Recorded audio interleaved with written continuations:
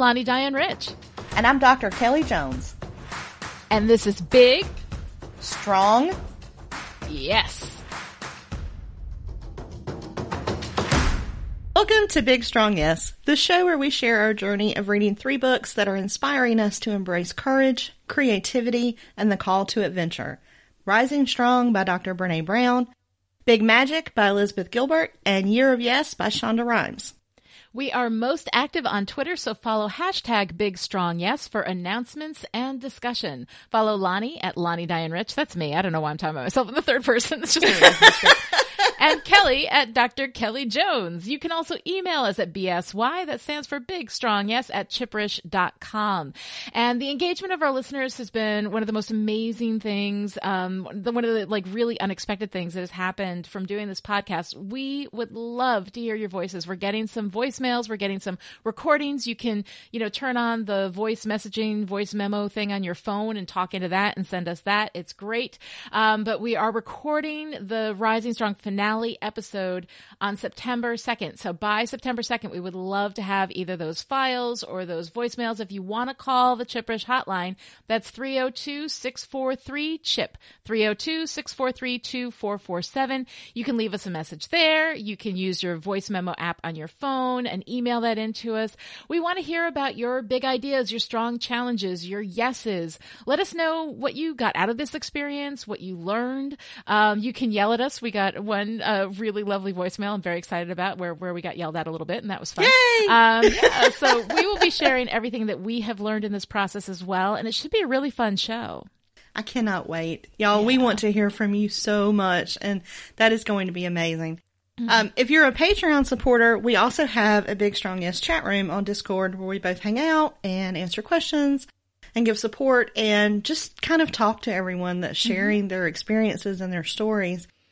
It's intimate, it's private, it's incredibly nurturing, and every week I just want to thank the people that are hanging out there with us because they are amazing. They really are. So if you want to join us there, head over to patreon.com/chipperish, and once you get on the forum, you can go over 140 characters. Yes, you can, which is really nice. And we often do. Thank you to everyone for the support that you've been giving the show and for participating with us online. Your tweets and the little graphics that you guys make and the comments and reviews mean so much to us. But if you enjoy Big Strong Yes and want to see it get the audience it deserves, please take a few moments, go to Apple Podcasts and give us a review there. It really is the most powerful way to help us promote the show. Yes, and thank you to everyone that's posted reviews so far. They have been lovely. The reading we'll be discussing today is Rising Strong, Chapter 11, The Revolution, which is the last chapter in the book. I know. I cannot believe it. I know. We got through it. We got through it, and the shift that we're going to make to the next book is going to be really interesting. So in order to kind of help with that, instead of just closing one book and immediately opening the next, we're going to have a Rising Strong finale. So next week, Lonnie and I are going to hang out, possibly with an adult beverage of some sort, and talk about this experience and talk about the book as a whole, talk about what we've learned, what surprised us, and hopefully we'll have feedback from listeners to share so you guys call and send in your stories that we can post there too. After the Rising Strong finale, we are going to take the week off, but we will be back on September 20th with our first reading in Big Magic, and I'm so looking forward to that. I am too. Yeah, it's going to be awesome. But if you're wanting to keep up with the schedule, go to chipperish.com and search Big Strong Yes schedule, and you'll find all the information about what we're reading and when. Yeah, so go there, just search under the schedule. You can find everything that we're doing, the exact chapters and everything. Big Magic is broken up into 5 parts, and they're pretty big, so we're taking sort of like subsections within that. It can be a little hard to figure out exactly what we're reading. So the schedule is there. Everything is laid out exactly what we're reading and when for Big Magic. So that's going to be a lot of fun. I'm really looking forward to that. And because of the way it's organized, I mean, who knows, we may end up having to shift around once we start talking about it. Oh, yeah. I have now learned not to be married to a syllabus because it is impossible to tell where the reading is going to lead. And I would rather, adjust so that we're serving the content and the experience more than the schedule. So we might have to be a little flexible on that. Absolutely. Yeah, I always put on my syllabus on the course schedule, I say, this is subject to whimsy and caprice, so I will change it at the time. Subject to whimsy and caprice. I am stealing that from you. Yes. I like it. So it's also going to be interesting, I think, to see how the homework and the strong challenge and the big idea and the yes, like how that framework is going to translate to the next book. Because those things kind of developed organically from Rising Strong. And I don't know how to predict how that's going to happen, but I'm really interested in it. And I hope that you continue to hold my feet to the fire for homework. Oh, yeah. It's been really helpful. No, I mean, we're going to have to be a little flexible, I think. But I think when we're talking about creativity, that there's a lot of space for that as well. The things that you resist within your creativity. I think it'll probably match up fairly well. But I'm looking forward to seeing it. And, and we, like I said, whimsy and caprice. We can change anything at any time to make it work for whatever it is we're doing at the moment. But it's really going to be fun. I'm looking forward to Big Magic. Big Magic is like the happy place for me. Like I'm happy in Big Magic. Rising Strong kicked my ass, but Big Magic is my happy place. I can't wait. Wait. So, Whimsy and Caprice. I do think we might have found an episode show title. Very possibly. I love it. Well, speaking of things that were not whimsical or capricious, how was your homework? Oh, gosh. Well, my homework was I was going to memorize the don't do anything mantra, and just like put it on graphics and make all this stuff. And I didn't do any of that, but I did kind of alter it for me, like the don't do anything thing. So this is my don't do anything. Don't do anything. Don't say anything. It doesn't matter what they deserve. You deserve better. And if they won't give you better, then you give better to yourself. No text, no email, no phone, no subtweeting. Just breathe. And so that's my mantra for me, that when I get into this space where I really want to lash out, this is what I'm going to do. And I actually had a situation, earlier in the week where I had an angry moment. I had an angry thing, and I was able to kind of keep it down and be calm. And kind of just repeat myself and say, this is where I'm coming from. This is what's happening, without lashing, without being, because the thing is that when I'm feeling vulnerable, when I'm feeling hurt, when I'm feeling like, like I'm attacked or whatever, that's when I go straight into attack mode. I go right back out and I'm going to give at least as good as I got, if not better. And in this circumstance, like the other person was misbehaving and I was like, okay, I'm going to stay here. I'm going to stay at this level. I'm not going to get into it. I'm not going to lash out. I'm going to, repeat, this is what I'm saying, not what you're hearing, but this is what I'm saying, and and it worked. So, so keeping my calm and not lashing out, I think is something that I'm going to keep working on. So I'm feeling pretty good about that. But, I was basically like going to do so much stuff this week. I had the week off. The kids were in Tennessee with their dad. They went to go see the eclipse, and I had the week off and no kids, right? Mm-hmm. And I was going to get so much work done. I was going to get like way ahead on all of my chipperish stuff. I had all of these plans, and man, I crashed so hard. Like I kept up with the chipperish stuff, but that was all I could do. I couldn't work. I did the bare minimum every day and just crawled into bed. And the thing is, like, I've kind of realized that I'm out of the crisis of all of this. Like I was very much in the crisis at the beginning, and the only way that I could deal with it was by really compartmentalizing, like having no time for any personal stuff. Everything had to be work, because when I was working, I felt good, so I got this full-time job, and then I got a media company on top of it, and man, I was working both of them, and doing everything I could. And when my full-time job got, things got slow, because they get slow over the summer, I made up work, I made up projects, I did things, and then I came home and I did extra stuff for chipperish and all this kind of stuff.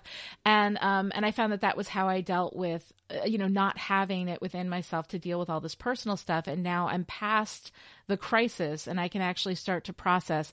I'm not like actively bleeding anymore. I think I'm still a little bit in the wound. I'm not entirely scarred, but I'm in a transitional space now, Right. And so because of that, like I've realized that I have to balance my life out a little bit more, that I don't need to lean so much on the work just to get through the day. And so now I'm looking at balancing You know, I'm looking at balancing everything that I've got. I'm looking at, you know, giving myself a little more time for personal things, a little more time to spend with the kids, you know, to watch a movie that I'm watching for no purpose other than that I want to watch it, you know, to knit, to do these things. So I'm kind of going to balance my life out a little bit, and I'm feeling good about that. So I'm feeling like there's some progress. Good. You know, so I didn't do the homework, but I feel like it's okay that I didn't do the homework. I needed to crash this week. Well, actually, I think in that way you did do the homework, because part of that mantra was don't say anything. Part of that mantra was don't do anything. Yeah. And for someone who is as called to action as you are, that's a different way of interpreting that. Yeah. That sometimes that means don't work. Yeah. And all the things that you just described that you're going to be doing to help you find balance. Now, last week you were kind of struggling with defining that Wonder Woman list, you know, or that list of wins. Or I actually think that may be how it's manifesting itself for you. Oh, maybe. So those things that you just mentioned that help you find balance, right? Resting, watching a movie for fun, not for analysis, hanging out with the girls, knitting. The heart of those things, I think, is what's going to fill up that list for you. So maybe if you start thinking about it like that, you can add things to the list that bring you to that feeling of calm and balance. Yes, absolutely. All right. So how did your homework go? So my homework was to follow the magnet, which is this this idea of just I love that. Kind of intuitively saying, you know, what am I being pulled toward and why, in terms of creativity or happiness or just things that I like. And when I follow it, it is pulling me towards lots of different kinds of creativity. And right now it's almost completely focused on environment.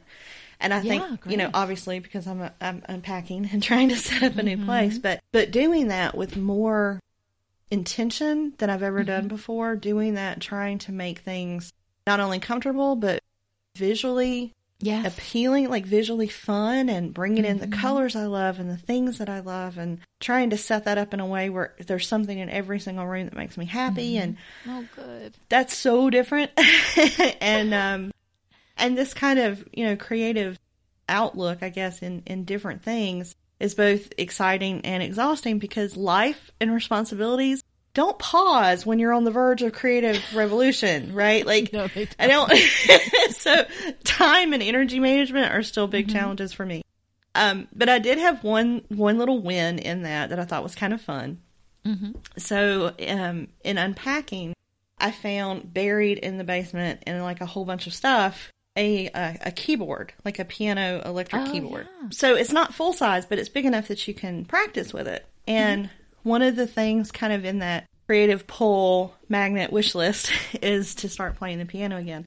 Because I played when I was a kid, and I was pretty good, and I loved it. And it's not something I have picked up for years and years and years. And the keyboard was actually one I had bought for my son to try to get him into piano when he was younger, which he blatantly rejected. So it's been, you know, like wrapped up for years and years and years. And so it's unwrapped now and been cleaned off and plugged in and in the living room. And I'm like, I'm going to practice playing piano, even if I sound like a 4-year-old sounding out scales. It's kind of fun. You know, that's awesome. That part is kind of fun. And I did write a little more, and in the spirit of funny stories from the magical universe, I will say, we, on the eclipse day, which was awesome, we were actually in the path of totality. And so, my son and I got to watch it together, and we had the eclipse glasses, you know, and we also had an extra pair. So we cut them in half, and we each put part of the eclipse glasses lens over our camera lenses on our phones. Oh, cool. So we could try to take pictures.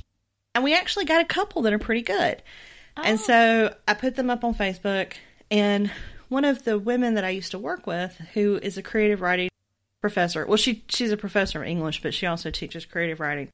And she's a wonderful writing coach and just an incredibly encouraging person. And she runs a student press for the university, and they publish usually one book a year. And so she saw the photo that I had posted and asked if she could use it for the cover of the next student collection of essays that they're publishing. Oh my God. And I was like, yeah, of course, that's cool. You know, that'll be awesome. And she emailed me back, and she's like, I know that you have a lot going on in your life and whatever. She's like, but girl, it's really time that you send me some writing. Like, I've been waiting on you. Now, this is completely unprompted. We haven't spoken in over a year. And she doesn't know I'm doing this podcast. So, like, completely unprompted, out of the blue, you know. I'm like, okay, when the universe knocks that hard on your door, even someone as hard-headed as I am has to listen. And so I actually sent her the same draft that I had sent you. Oh, the rabbit? Yep. The Rabbit Stories, which was scary because she has known me for a long time.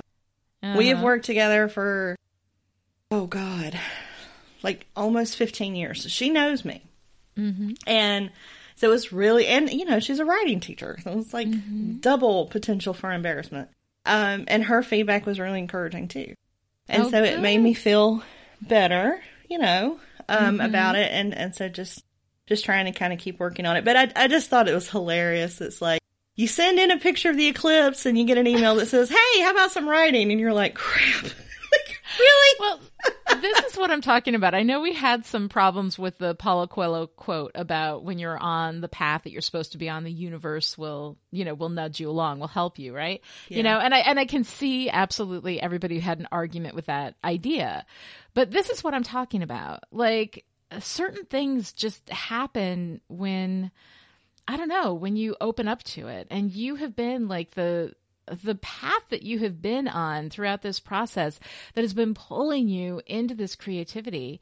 I am not surprised at all that people are thinking, that people are kind of feeling the rumble in the universe, that Kelly Jones is about ready. You know, I think that people are feeling that, you know, and so I love that she got in touch with you and that you sent it to her, which is so brave because that's really hard for you. Well, I think part of it is this magic of the universe, which I do believe in. And I think the other part is being open. Because this is not the first time she has said that to me. And I've never sent her anything before, you know. And so I think part of it is the magic of things. And part of it is just the magic of her, because that's who she is. But part of it is being open to something that I haven't been open to before. And so I think that may be how to interpret that quote a little bit in a way that I can reckon with.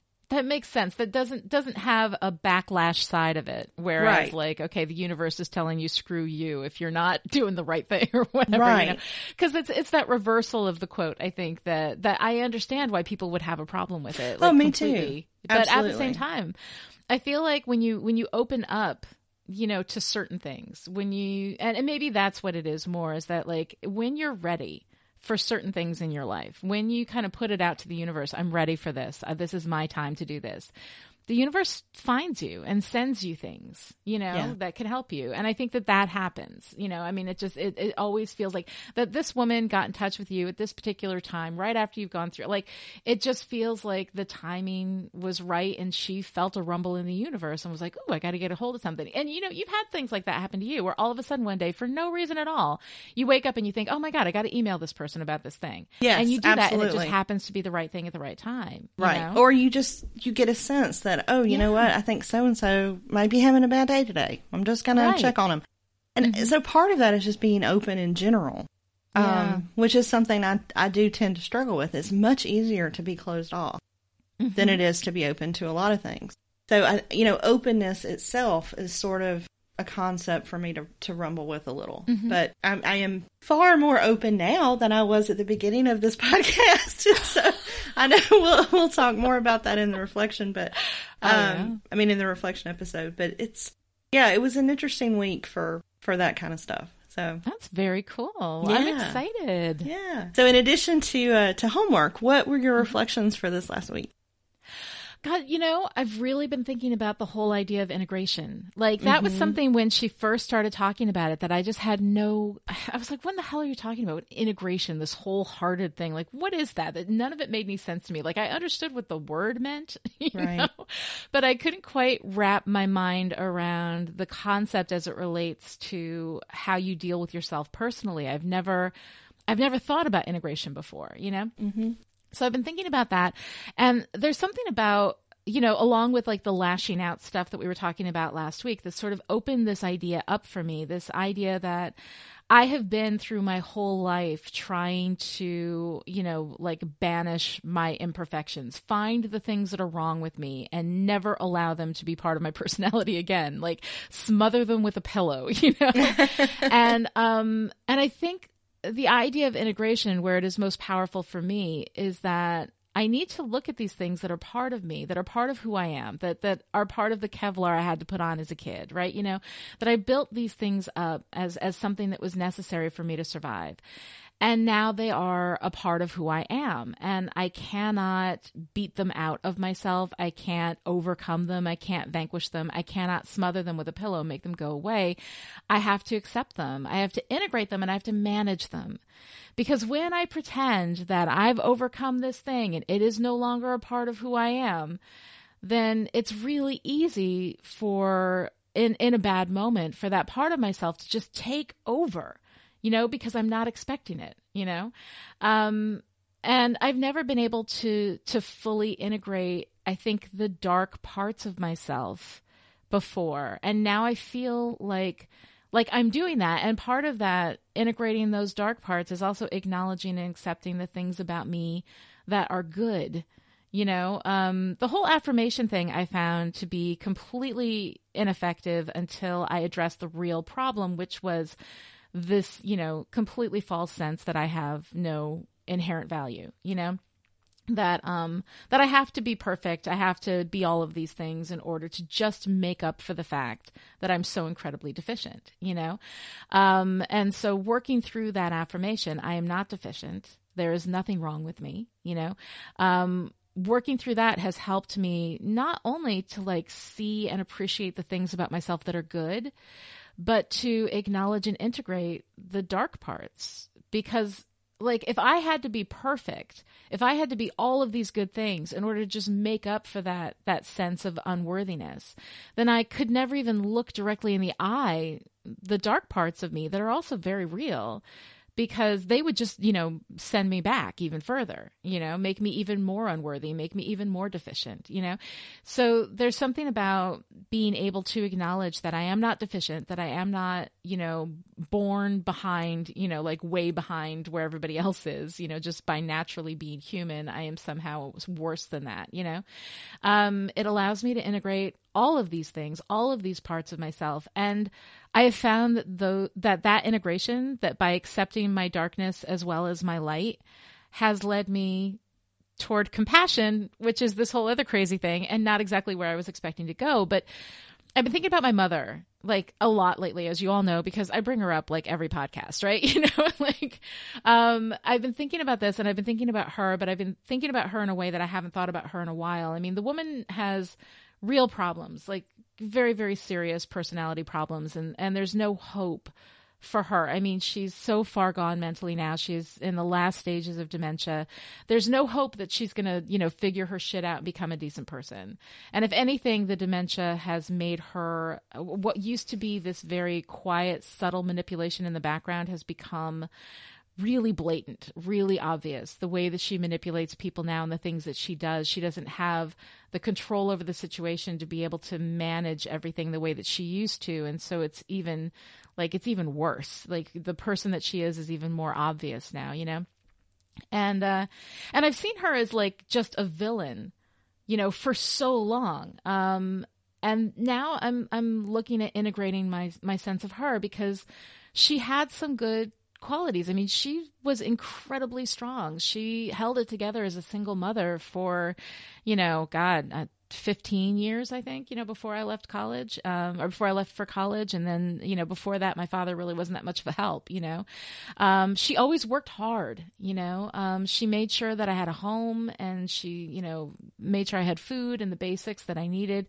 What she denied to me, like love, attention, respect, general care, were things that she just didn't have to give. And I look at that and I think she lived a sad life, like such a sad life. And she must have been in constant pain. Like every narcissist, I believe, lives in constant pain. And while that doesn't in any way excuse the bad, selfish, and damaging things that they do, I don't think that they take pleasure in hurting people. I think that they just do it because they don't have it within them to not hurt the people who love them. And that has to be the saddest, most joyless way to live life. And, I mean, I have separated the idea of the unfucking, right? Like taking the things that she did to me that hurt me and that fucked up my life in a lot of ways and unfucking them, from the forgiveness, but I find that like forgiveness is happening. Like I'm not, unlike in the past where I felt like I should forgive everybody because that's what a good person does. And so I reach for that forgiveness and I try to force that forgiveness.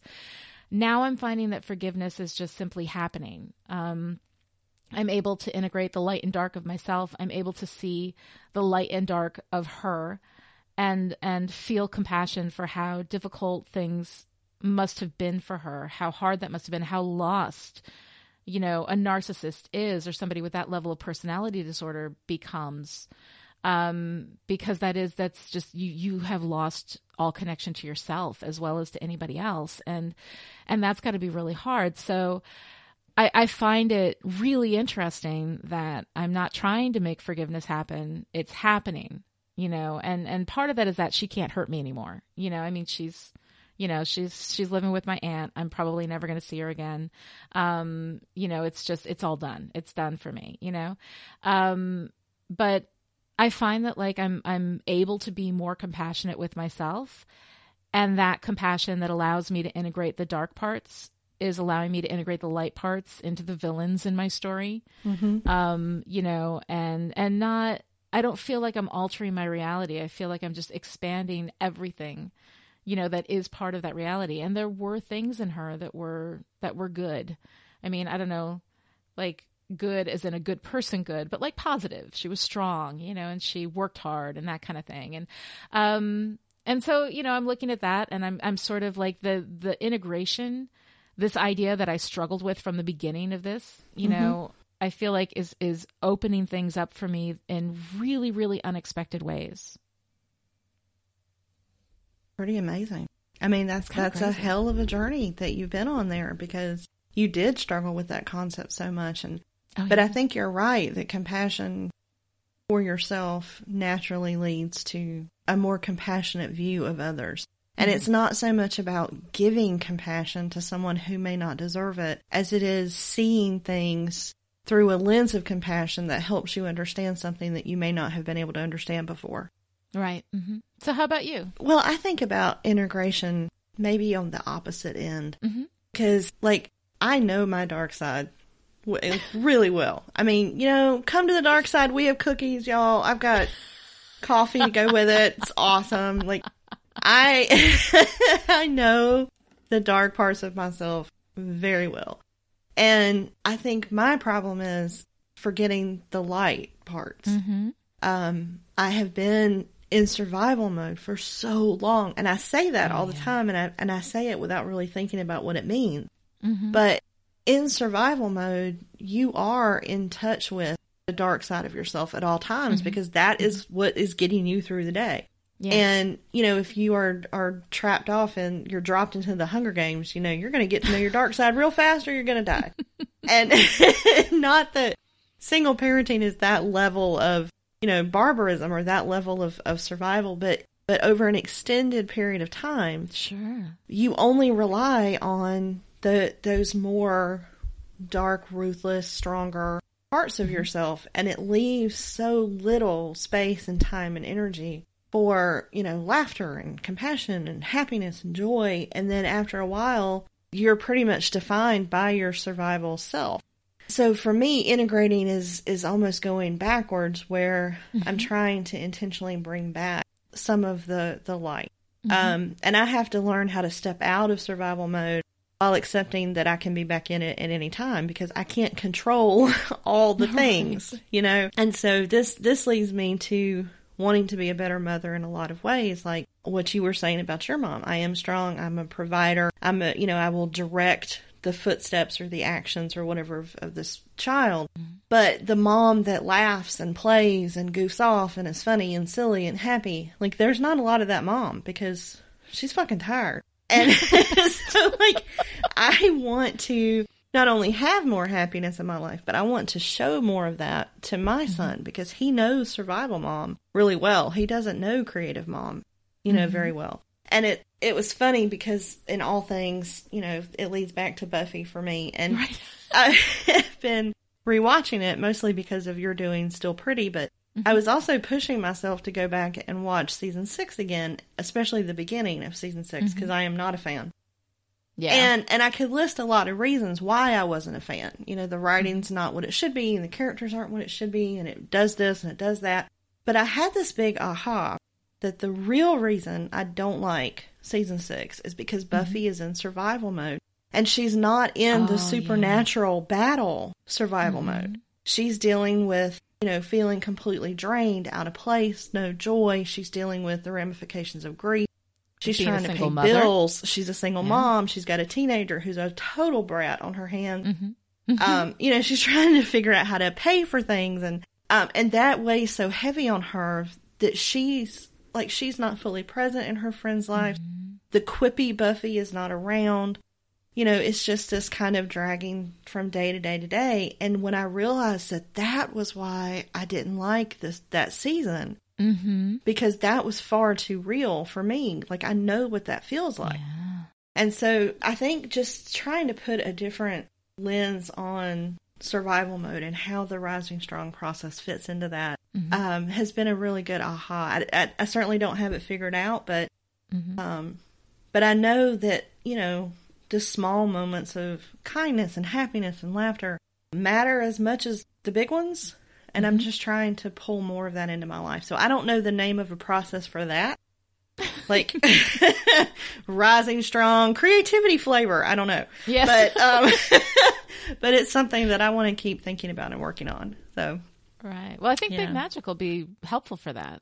Oh, I hope so. It's going to be so interesting to read this with you. I think it's just going to be a whole nother level of that book. So I'm really looking forward to it. So. Oh, it's going to be really, really fun. I'm looking forward to it too. I think that is so great. I think you've had some really incredible insights, and this idea that I'm trying to integrate my darkness, which I have traditionally denied and ignored and tried to smother with a pillow, and then you are trying to bring the lightness back into your life. Because you've relied on the hard edge of that darkness to get you through, really, really difficult things. I find that so interesting. And it's so interesting how we reflect each other in that way at this point, No, it is. And I wouldn't have thought of that or realized it even when we started this. But it may be one of the reasons that reading all of this with you is so interesting, because we are sort of at two different ends of that. Oh, yeah. So, it's been very cool. Very cool. Wow. That is really interesting. All right. Yeah. So what did you get out of this reading? What did you think about this final chapter? I think there were some really cool points in this, and it's a short chapter, but the idea of evolution versus revolution is one that's going to stick with me. Yeah. And she talked about, incremental change, which is like the idea of evolution, versus, no turning back, transformation, revolution, right? And I started thinking about this in terms of story and thought, well, evolution can be shown in a montage. So if you can show like months of someone training or studying or a makeover or whatever with music and time passes, then you might have an evolutionary change. Sure. But revolution is a single moment that changes the world. And that may be someone standing up and saying, no more. Or someone standing up, this one intentional change that you can't come back from, that changes reality in a way that, hopefully if it's a positive revolution, that is, that's for the best. And she said all revolutions start with a new vision of what's possible. And so being able to think about how you want things to be different in that way, I think is also incredibly powerful. And in that same line, when you're thinking about why you should rumble and get to the point of revolution anyway, on page 254, she said, my story matters because I matter. And I think that is a mantra that a lot of people are going to struggle with. I'm going to struggle with. But that to say, this does matter because I matter is a pretty good thing to keep. I mean, that's going in the toolbox. So. Yeah, absolutely. What about that's you? A big one. Yeah. Oh God. I found this, she had all this stuff about the work, right? Yeah. You know, she was talking about the work, and whenever she talks about the work, I'm kind of like, yeah. Like, I get it. You know, that's cool. Like in the workplace, that's great. Everything. Right. But I think that, like, for me, I was looking at the idea of the revolution, and one thing that she kept coming back to, is the idea of the process becoming a practice. When the process becomes a practice, on page 253, when the process becomes a practice, a way of engaging with the world, there's no doubt that it ignites revolutionary change. And that's the thing for me. Like, I get very excited by ideas, by new ways of handling things, by new ways of talking about things. You know, all revolutions start with a new vision of what is possible. Like, that to me is my catnip. I love that. The newness of things is always very exciting to me, a new way of doing something. But then it gets boring. When it becomes a practice, when it becomes an everyday, when it becomes a thing that is not new anymore, if it is not bright and shiny, I tend to get distracted by something that is bright and shiny. You know? And so I think for me, like, the biggest part of this is this idea of really incorporating the practice, you know, of the understanding. And I think that a lot of this book has been revolutionary for me, because the revolution is something that you can't go back again. Once the revolution has happened, you cannot go back to the previous way that you were. Right. And simply having the practice through these last, 10 weeks of doing this podcast and, reading this book, this practice of the reckoning, like when I feel an emotion, when something hits, I look at it and I try to get curious about it. This idea of the rumble. Taking the time to kind of figure it out rather than knee jerking to like what may be the quote unquote right answer immediately, which is what I've always done in the past. All of this stuff becomes a practice, not because I'm forcing myself to do it, but because I've created an awareness. I've gotten an awareness of things that I can't go back to doing it any other way. You know what I'm saying? Oh yeah. Yeah. So I find that all to be really interesting. And I think the thing that, along with the idea of integration, as I was reading this chapter, I was just thinking about the rumble, because she's been walking us through people actually rumbling with things and what the rumble means, and the idea of, I'm not deciding in a moment, in a heartbeat, what the right thing is to do. Based on preset ideas of things that I have presumed my whole life about my value, about what I need to do, about the fact that I need to give more and I need to be more and I need to do better just to be as good as anybody else. All of these things have fed into my knee-jerk responses to every challenge in my life with, I'm going to do the right thing. What is the right thing? And the right thing was usually the thing that benefited others the most and benefited me the least, The idea of the rumble and the real value for me in the rumble is that I don't have to be right. I just have to ask the question. I just have to be curious. Like, it's not about being right. It's about being curious about it. Right. And looking at my responses and not judging them on this spectrum of right and wrong and good and bad, and then pretending that the wrong isn't there and pretending that the bad isn't there, the rumble allows me to kind of spend time with the whole process and figure out, maybe not what is right, but what is best in the end. What course of action. And again, I got a knee jerk. I got to do action. So the do nothing, shut up, sit down, mantra is going to be really valuable for me with that. To shut up and sit down and rumble, instead of knee jerk and take action. That for me is a revolutionary thing, a revolutionary concept, for how I'm going to approach my life from here on out. And I really hope that I do continue to do this from here on out when it is no longer shiny, when it is no longer new and shiny. So that's like kind of the thing that challenges me the most. But to give this rumble and this idea, like my time and my attention, which are things that I spread very thinly over a ton of tasks, rather than focusing entirely on one thing and doing it, really to the best of my abilities.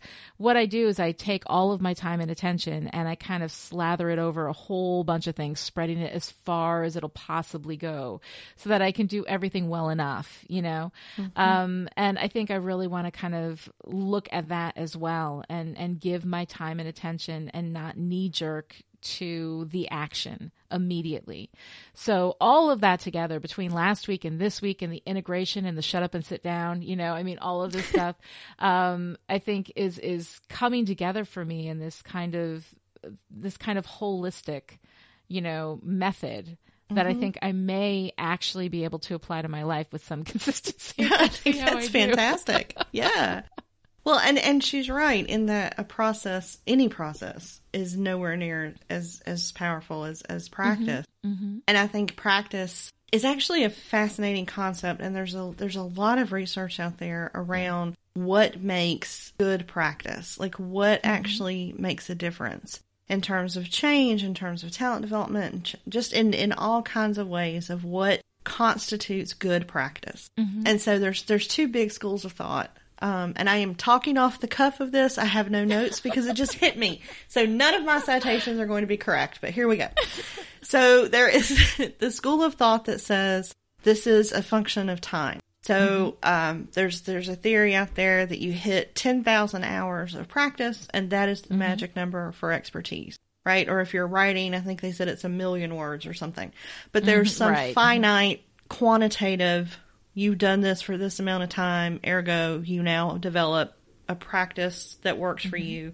You have mastered the thing. There is another school of thought that says you can do as many damn hours as you want. It's not going to make a difference if you're not getting feedback on your performance. Mm-hmm. So you can keep doing the thing with repetition. You're not going to get better until you're actually reflecting on your progress. Mm-hmm. So you have to look and how's it going? Am I better than I was last time? Has it improved? And actually sometimes run that by other people as well. That's where coaching comes in and some of that. And I am much more a fan of that school of thought, that practice without reflection is just repetition. And so adding that reflective piece, whether that is conversations like this, keeping the conversation going, which I think is a big part of her process, of Dr. Brown's process, even though she doesn't quite spell it out. I do think that the sharing of the thing adds to this. And so you can't get bored with practice if you are constantly looking at the result of the practice. So by continuing to share stories, by continuing to rumble, by continuing to reflect and ask yourself, how is this going? Am I better at this than I used to be? How do I feel now? Like those kinds of inquiry-based questions will keep practice alive no matter what you're working on. And I think that that's very true here as well. And that was like a completely random rumble into the world of practice, but I do think it's important. Really interesting. No, that's really interesting. It's one of the things that I had in my notes is that I was talking about how I'm kind of scared that once I leave this book, I'm going to forget and I'm not going to do these things, which have been really valuable, because the only reason I'm doing it now is not because it helps me. Let's be honest. It's because I got a podcast to do. It's because it's part of the work.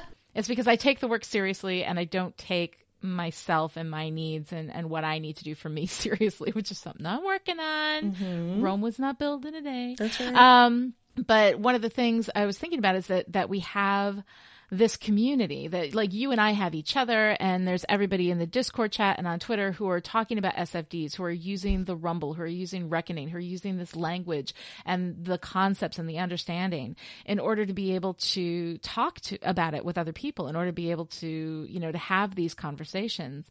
And I think that having a community that also understands this concept, that is working within this space, helps to cement that as well. Oh, absolutely. And I think that is really helpful. If you were doing this by yourself and you didn't have the community to talk to in these terms, a community that understands what reckoning is, what rumbling is, all that kind of stuff.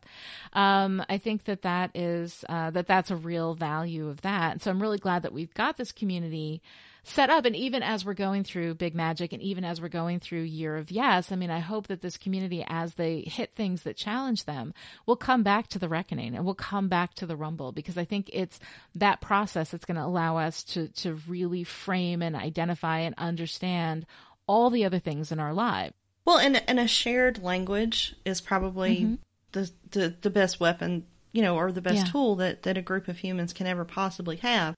And so if you are using these tools and these terms you know, a shitty first draft or a rumble or reckoning or whatever, and you're sharing that language with your closest friends or with one other person in your life, then you have that ability to use those tools together. And when a lot of this chapter was talking about how she uses Rising Strong at home, like in her parenting with her husband and with her children, and how they use it at work and with organizations. And I kind of at first thought, well, that must be nice, but I can't. It's so far removed from my reality. Like the thought of having parents that use these kind of language and tools is like, you might as well have raised me on another planet, because I can't even.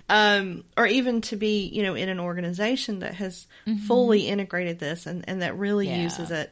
It's just so far removed from what I can imagine. But I do have friends that use this language, you know, in addition to the podcast, just from reading the book together. And I think that there is real magic in that, and it keeps it alive, because you're able to share that and know exactly what each other means. And is this a shitty first draft, or is this something that you want to problem solve? You know, where are you in that process? Like, it's just really helpful to share that with people. So, and we'll talk about it in a second with our strong challenge, but I'm trying to figure out how to bring these tools into my world with a teenager who I know is not going to read this book with me.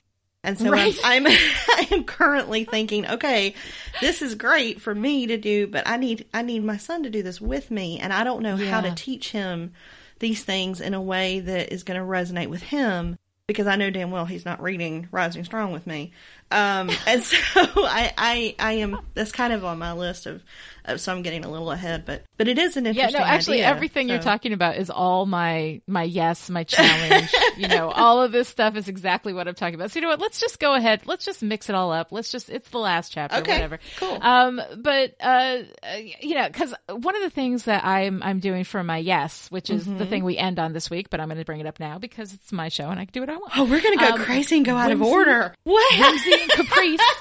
You don't know what I'm going to do. Whimsy and caprice. I'm a zag. Yeah, no, you don't know what I'm going to do. At any given moment, nobody knows what I'm going to do. But yeah, one of the things that I've decided is that there's this thing that, that one of my daughters has asked for that we've started doing, which is every Thursday night at 8:00. We get together and we spend an hour. We, you know, eat ice cream. We talk about things, whatever. And I'm finding that when we spend that time together, like, because we spend regular time together, like, you know, when we're eating dinner, when we're doing stuff or whatever, and you just sort of sit there and you just sort of casually like whatever, and you're watching TV. And that's what the 8:00 Thursday at 8:00 has become, you know, we hang out, we watch TV, or we talk about whatever's on TV, or we talk about, you know, like stuff, music and stuff like that. But we're not really talking, which I think is what she initially really wanted out of that Thursday night, you know? So I have purchased 2 copies of Rising Strong. Oh, awesome. I'm giving it to each of my daughters. And, you know, I've talked to my older daughter, Sarah, about this. And she's like, it's kind of written for middle-aged women. And I'm like, yeah, I get it. You know, most of the examples are not 18-year-old examples. Like, I get it, you know. But I'm going to tell them that they have to read 1 chapter every week. They have to take notes in the margins. They have to mark it all up. They have to give their responses, even if their response is yawn. We're going to every week take 1 chapter and we're going to talk about it on Thursday nights. And then after that, we're going to do another book, and maybe it'll be a book that they choose. It'll be a fiction book. It'll be something fun. But basically I'm going to do a book club with the girls. And every week that's something we're going to do together. And that's going to be our Thursday night thing. And I think that that's going to help us at the very least. If we start with Rising Strong, even if they hate every minute of it and I have to drag them through it kicking and screaming, which I will do because I am the source of their food and shelter, so they're going to do it okay. Then at least we'll have the common language. And then at a certain point when they have an issue, I'm going to be able to say, okay, let's rumble with this.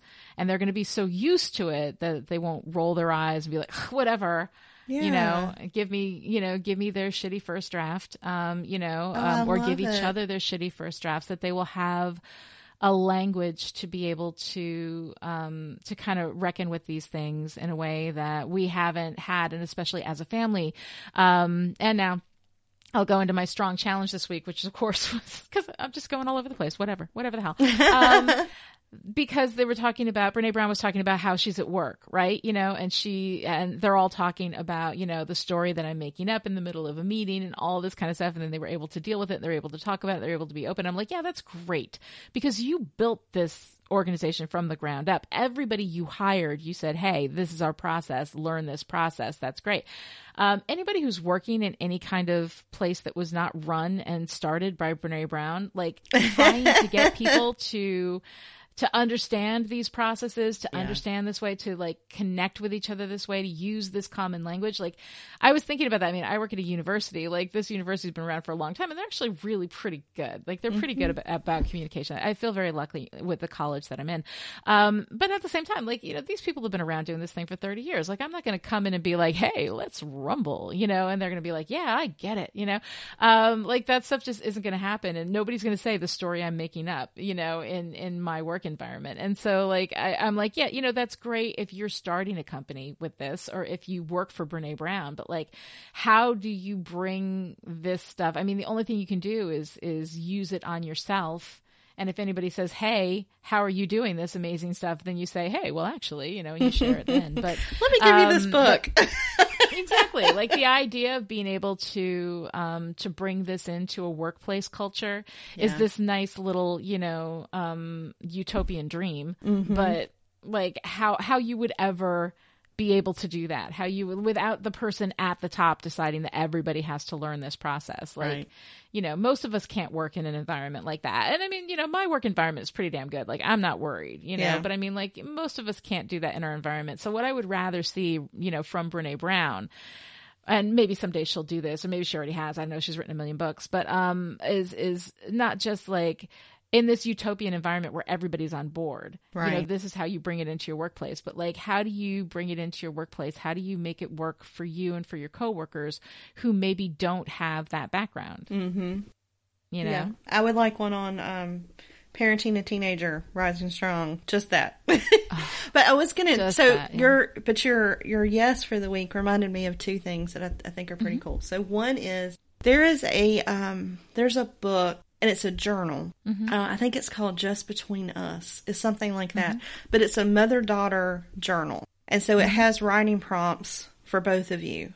So like she would write, the girls would write something and then they would give it to you and you would respond and give it back. And so it's kind of this really cool, like writing back and forth sort of journal. So that might be fun for you guys to look at. Cool. And then I was thinking about the week date, and we don't quite formalize it, and maybe we should.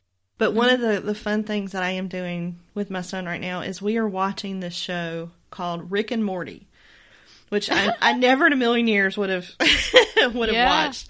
And it is brilliant. Now, it's incredibly R-rated. It's, very inappropriate. It's full of bad content, whatever.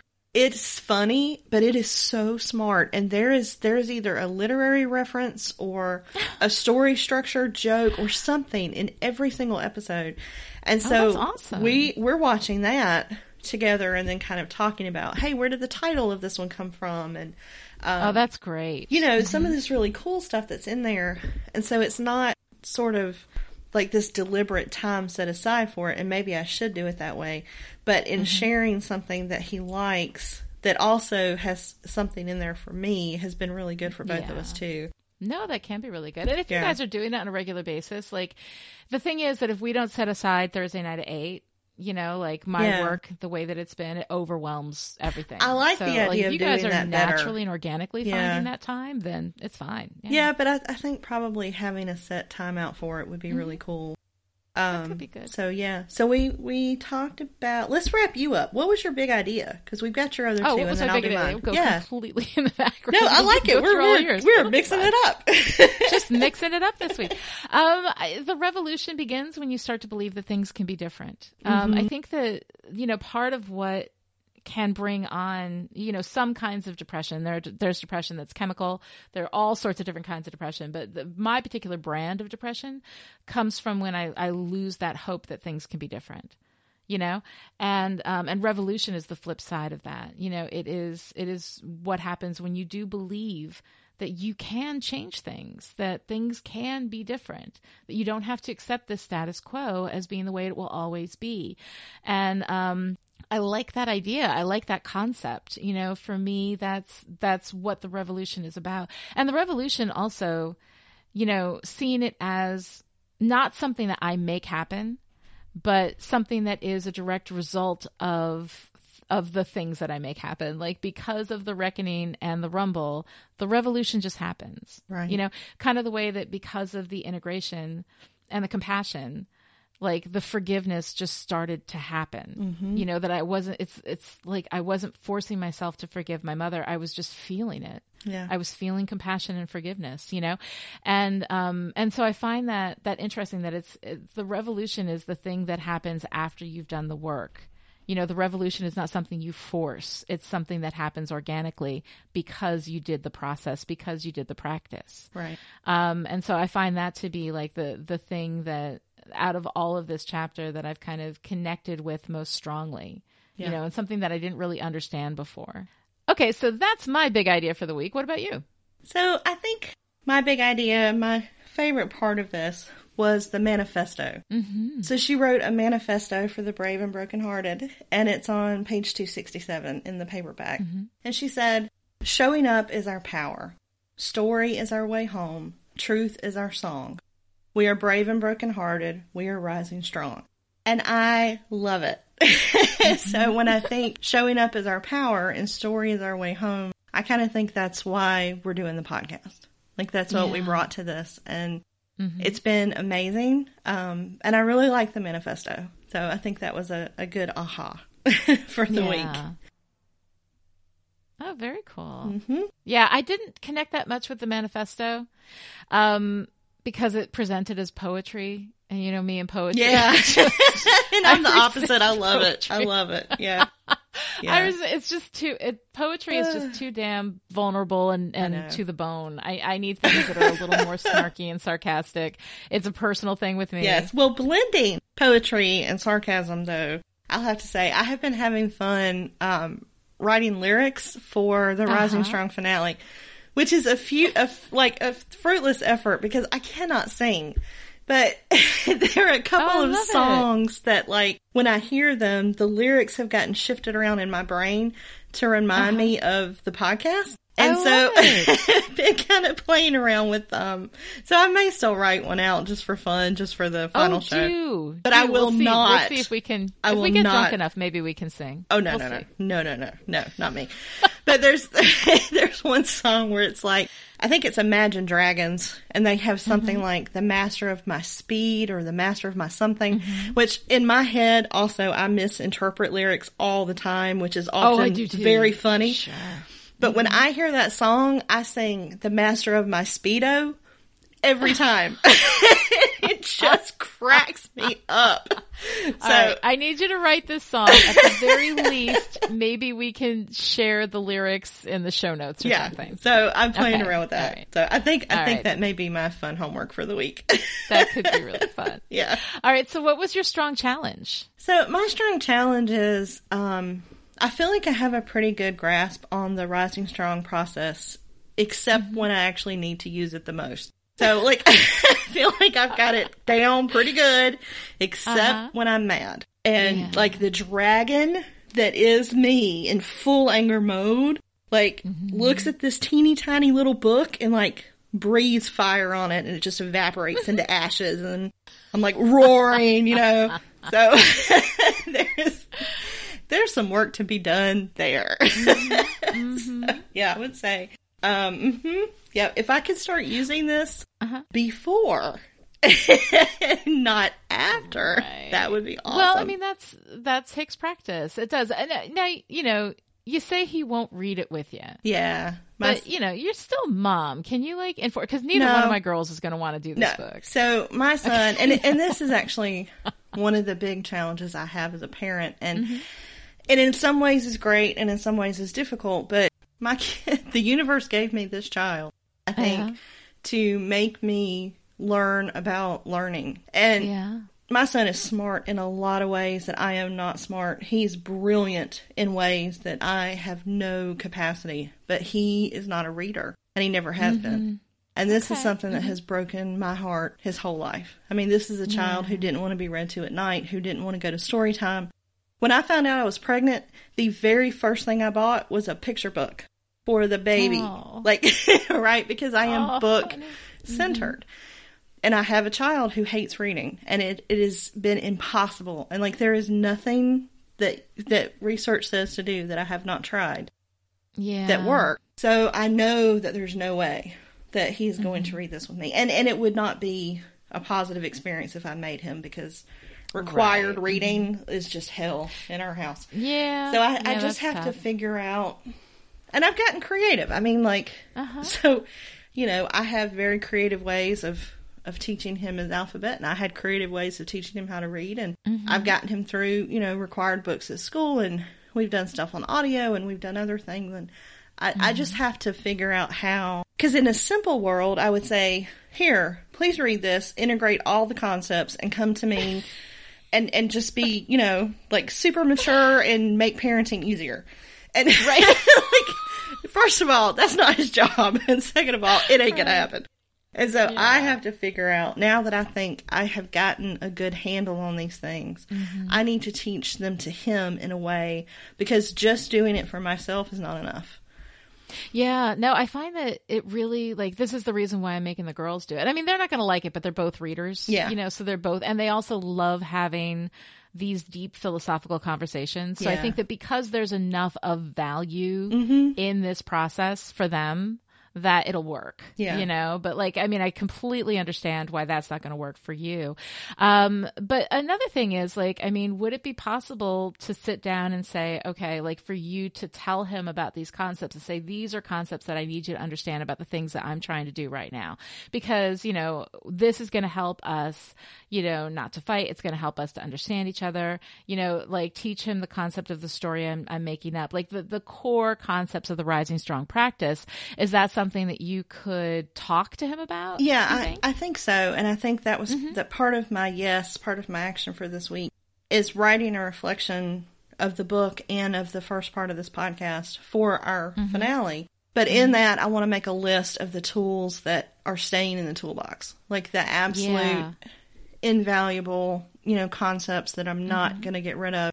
Because if I can make a cheat sheet for myself with that, because this book is so torn and tattered right now. Like, this book looks like somebody... Oh, right. You had to put it back together with washi tape. I did. It tore on the thing. Yeah. Yeah, but even with that, like, it has been shoved in a briefcase. It has been shoved in a moving box. It has been... This book looks like somebody dipped it in a bathtub, you know, wrote it hard and hung it up wet. Like, this book has been through the ringer. And so, like, it is difficult to constantly flip through a book, and it's impossible to flip through an audiobook. And so I think a cheat sheet is really going to help me. And then maybe if I can pull out some YouTube videos, because Brene Brown has a lot of videos, and even some TED Talks that are related that I could start, like, maybe we'll watch an episode of whatever awful teenage thing he wants to watch, and then maybe we'll watch a video. And if I can do it video based, then I think I can do it. It's just going to require some intentional work on my part. So one of my yeses for the week is to write that reflection and write that cheat sheet. And the other is to keep following this magnet and just seeing where it leads me, which is really interesting. And then to keep writing, I think, is really important. So we'll see how it goes. I love it. I think that's all really great. I like everything that we've come to. I mean, we've kind of come to it faster. This was sort of a wrap up chapter. Yeah. And we sort of didn't have as much to talk about this week, but I think we got some really good stuff going on. And I'm excited for the finale next week to talk about, you know, the book as a whole practice. Yes. And it's going to be really interesting to think about, God, where we started with this whole thing and what we thought we were going to get out of it as opposed to what actually happened. I mean, this has been like it's completely unexpected. Yeah. I didn't expect to make this much progress in this time. I didn't expect to really change the way that I see and interact with not just the world, but like mostly with myself. It's mostly been an internal, revolution for me. So that's going to be a really interesting conversation to have next week. It is. It really is. And I cannot wait to hear from the folks that are on this journey with us, who have been listening and participating online too. So y'all, please send in your thoughts and reflections for that finale, because it is going to be awesome. Yeah, I am really excited. I think it's going to be a lot of fun. All right, so it's your week to close up with a quote. What you got for us? So this week's quote comes from the wonderful Nora Ephraim, who said, "Above all, be the heroine of your life, not the victim." Big Strong Yes is a Chipperish Media production and is entirely funded by listeners like you. To find out how you can support Big Strong Yes and everything Chipperish Media does, visit patreon.com/Chipperish. Thanks, y'all.